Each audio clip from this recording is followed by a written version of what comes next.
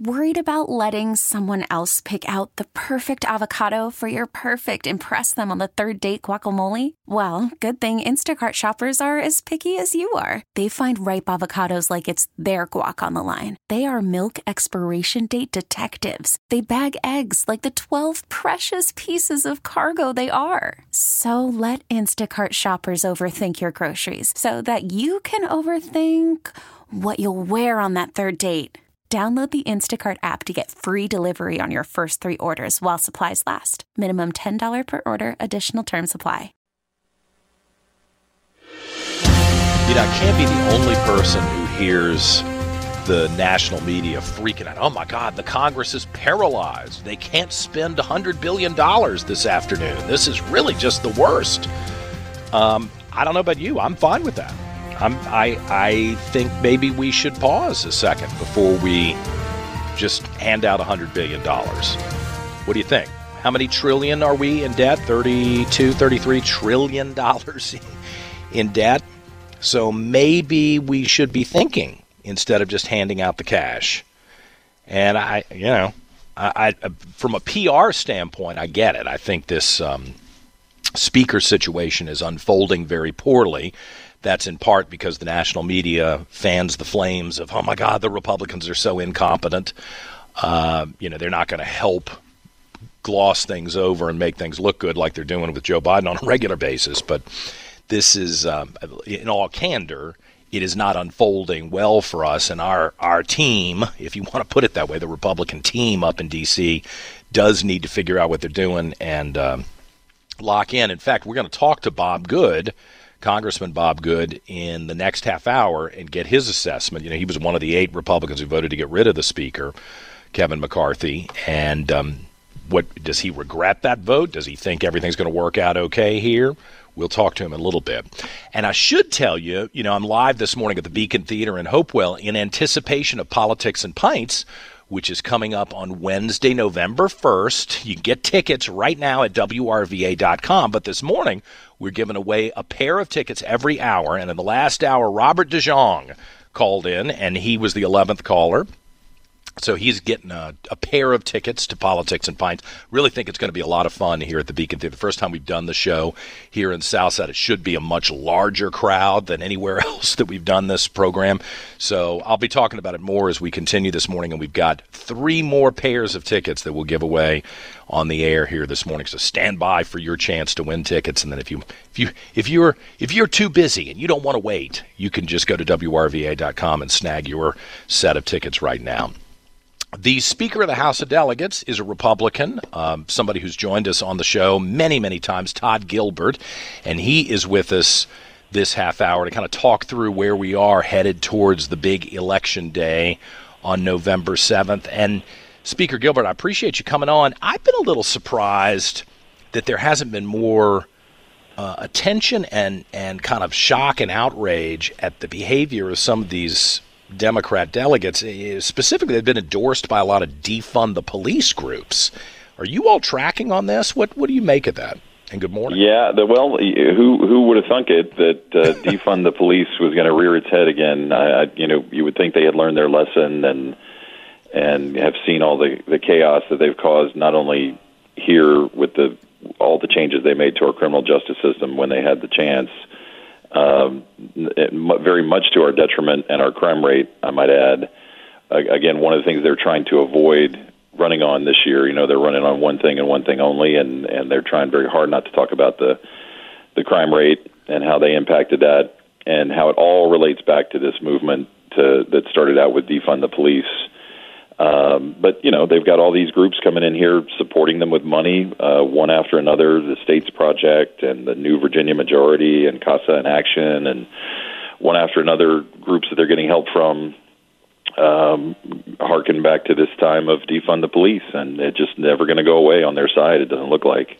Yeah, Rodney Willett is seeking to return to the House of Delegates. He's up against a really dynamic young Republican woman named Riley Shia, who I didn't know of before this election cycle, and I've gone and kind of stood in the back of the room. She is on fire and so She's great. Where did you all find her? She's amazing.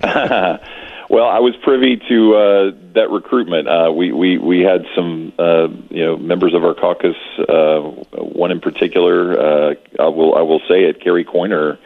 You're there in Hopewell. Carrie really took the lead on recruiting and securing Riley Shia's participation in this election. And you're right. She is a dynamo, and she if I had to wager on it today, she's going to win. And Rodney got the worst draw he possibly could have. Somebody who understands that district, somebody who is energetic and has real deep ties in that community, and is extremely bright. And again, I couldn't have asked for a better candidate there. He must know he's in trouble because he's running ads with the prosecutor and the sheriff as if they're a great team. Right. But all I got to do is look at that 74% increase in murders in Henrico County over the last 5 years. Man, I mean, that I don't know how anybody spins that to be anything but a true disaster for those of us who live and work in Henrico. I don't know how he answers that. No, I don't either. And speaking of good teams, he started out his election cycle advertising talking about what a great team he makes with Governor Youngkin, which is really remarkable that he would dare to suggest that he's going to work so hard with this governor that they hate so much. All of it's just posturing, and I think realizing where they are, that they have a very popular governor and a very unpopular president, and so they're doing and saying things that whatever they think they have to do to get elected. But the prosecutor in Henrico that he's walking around with in those ads. I mean, she used to be thought of as a good by the book prosecutor, but she's among the group that's the woke prosecutors now. I think she might have been one of the founders of that. So that mentality has certainly infected Henrico County in terms of this whole mentality of criminals being victims and whatnot. So I think he does that at his peril. But again, I remain struck by his advertising about how he wants to work with Governor Youngkin all of a sudden. Now, you're Speaker of the House, and I'm loath to put you on the spot here, but I'm outraged in Henrico with Susanna Gibson, who is the Democrat nominee against the Republican David Owen for the House of Delegates seat that would actually represent me. And I've had a couple of people who've been very angry with me, have said, "Oh my God, John, you're obsessed with this lady and her sexual behavior. Her phone was hacked." And I've said, you know what? This is why I'm obsessed with it. Her phone was not hacked. She was performing sex acts live on the internet for money, which is the definition of prostitution. Do you not think that's a disqualifier? What are you all seeing about this? I just can't believe that Henrico County residents would go for this and that the state of Virginia would think this is cool. Yeah, we are very much letting the people of Henrico County judge that one for themselves, and by all accounts, they are going to judge it correctly, and not in terms of her whatever her life choices may be, but in terms of her judgment and her ability to exercise judgment on their behalf. The whole thing, her whole situation, and how that unfolded, even after she became a candidate for public office, is very much something that I'm just going to let the good people of Henrico decide for themselves. I hope they're paying attention. This wasn't some youthful indiscretion, and it wasn't a privacy violation. And that's why I keep mentioning this, because so many people were lied to at the beginning and understandably bought the lie. They need to know what the truth is. I also got to ask you about the reaction in the state of Virginia to the conflict in Israel. And I don't know about you, it's kind of shocked me how many people within days of Hamas slaughtering Jews took up for the Palestinians and then kind of tried to excuse Hamas, I think. I don't think this is a moment that you can kind of split the difference here. Yeah, we had one Democrat delegate, longtime delegate in Roanoke.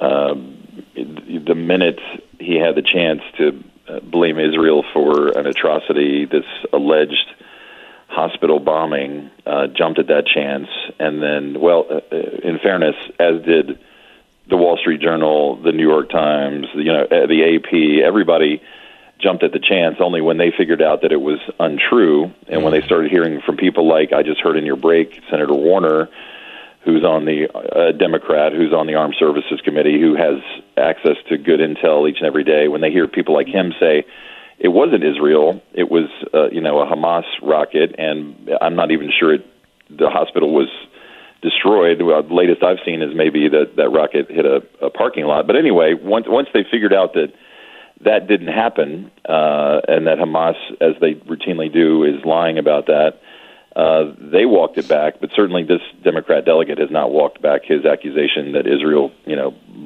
intentionally bombed a hospital and killed 500 people, which didn't happen. In fact, it doesn't appear any of that happened.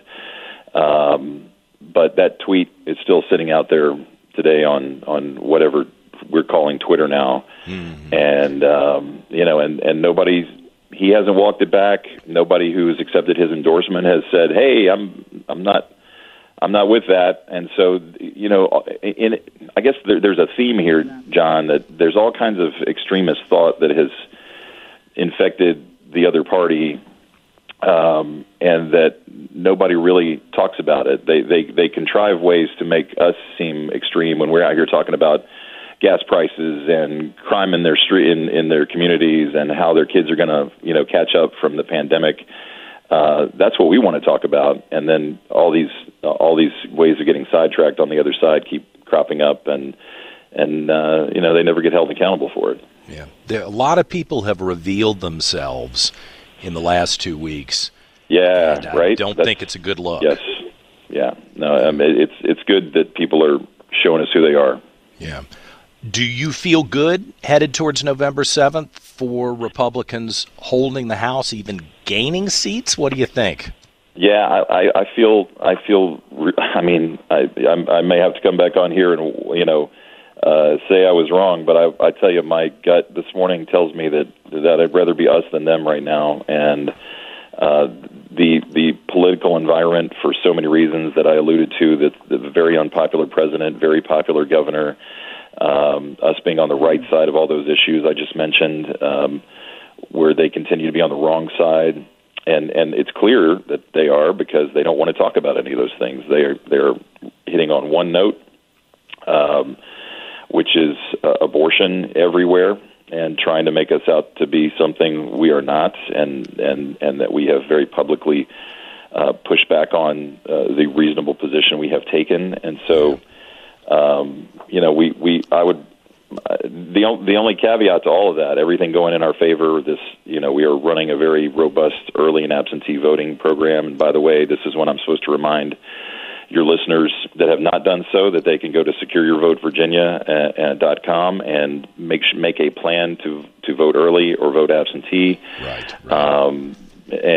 We're hitting on all cylinders there, and the only thing that is, the Democrat money bomb is falling out of the sky right now, as it always does. But they're certainly on the air, and it ain't on WRVA, so I don't even benefit from that. But listen, I appreciate you joining us. The Speaker of the House of Delegates of Virginia, Todd Gilbert. Thank you, sir. Thanks, John.